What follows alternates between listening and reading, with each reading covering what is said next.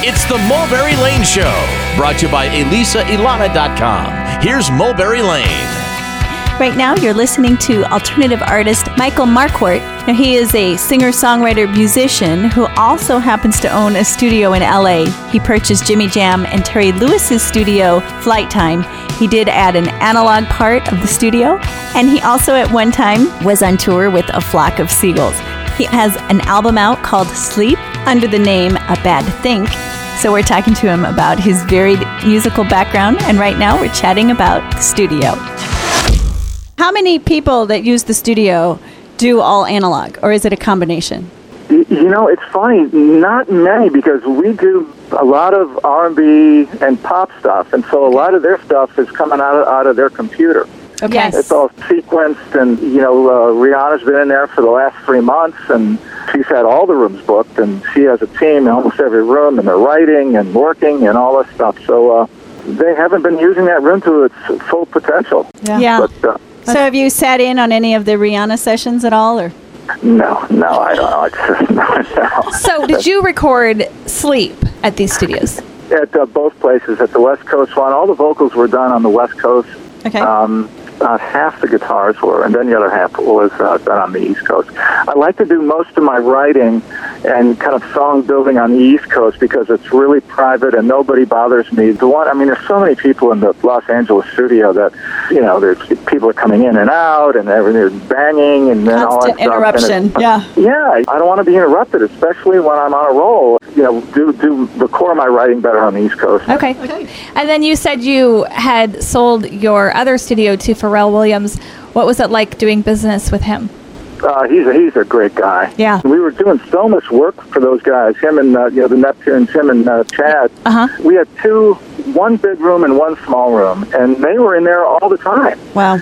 And the studio really wasn't for sale, and they just came in one day and asked if I wanted to sell. And we're in here so much, we might as well own it, right?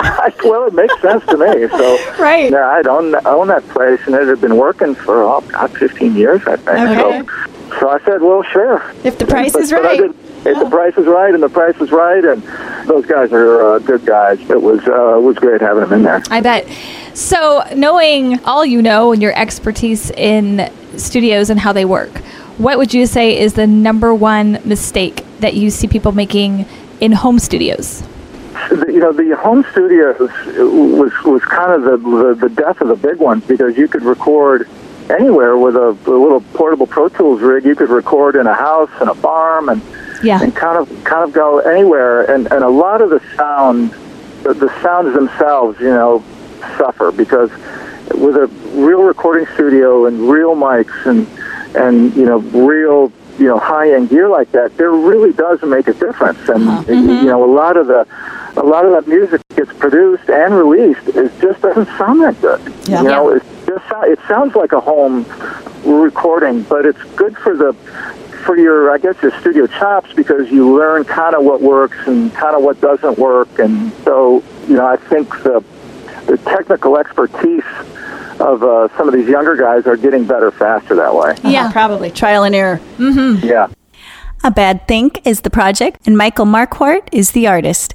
He's got an album out called Sleep, and you're listening to Michael on the Mulberry Lane Show. Now talk about the time in your life when you were a part of A Flock of Seagulls and why you left.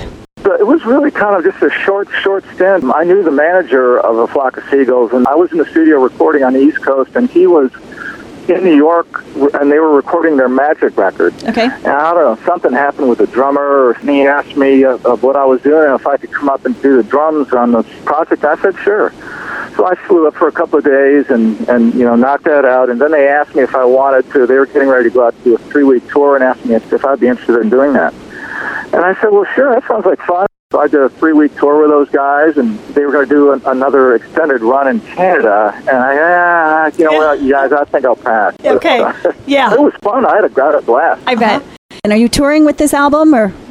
No, I'm actually in the studio. I have, Jason has 6 more songs. I'm going to release an EP in January. Okay. And so those are all done, and I'm really excited about those. I have been in rehearsals to go out and start doing some live gigs, but I really need the right guys that understand my music to for it to sound right. And, Okay. and, you know, so some of these guys that just, you know, learn the chords and write up the charts and just kind of play the chord. It's you have to kind of understand this music, and you have to kind of be that kind of guy to really breathe life into this stuff and make it sound the way it's supposed to sound. So that's been a little difficult.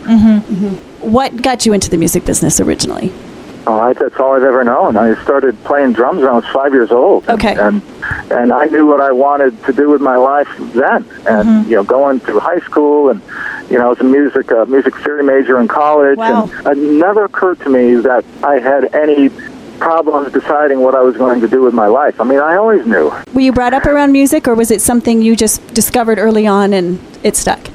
My mother played piano, and she was a music teacher when she was in college. But my dad owned a construction company and custom-built homes, and his dad did, and his dad did, and I think he wanted me to take over his company and all that. But so I disappointed him there. But you know, it is what it is. I mean, I knew what I was supposed to do, and come hell or high water, That's what you here were I going to am. do. If it's in your blood, there's nothing you can do about it. Absolutely. Yeah. Okay, well, Michael, we want to thank you so much for joining us today. It's been fascinating hearing about your career at the studio and the new album. You girls have made my day, so thank you very much. Okay, I have one quick question before you go. Do you have a favorite track on Sleep that you would like people to listen to especially?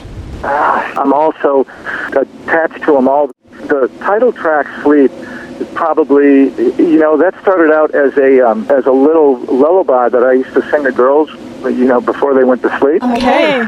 And, you know, it's like, go to sleep, you know, you're wonderful, tomorrow starts a brand new day kind of thing. And then halfway through the song, it goes into like a waltz thing. So I've always kind of envisioned they go to sleep finally, and they go into dreamland, and they're at this ball and dancing at this fantastic event where it's their day, and dancing with the most handsome, you know, guy and all that kind of thing. So I guess I would have to pick that one. Okay. Very cinematic.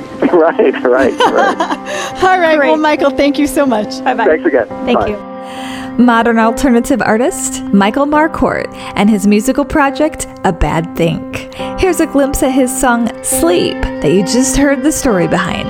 We've come to the end of Hour 1. Stick around for Hour 2. We've got the band 10th Avenue North and Shane Green from the Travel Channel. Keep hanging with your radio sisters. This is the Mulberry Lane Show.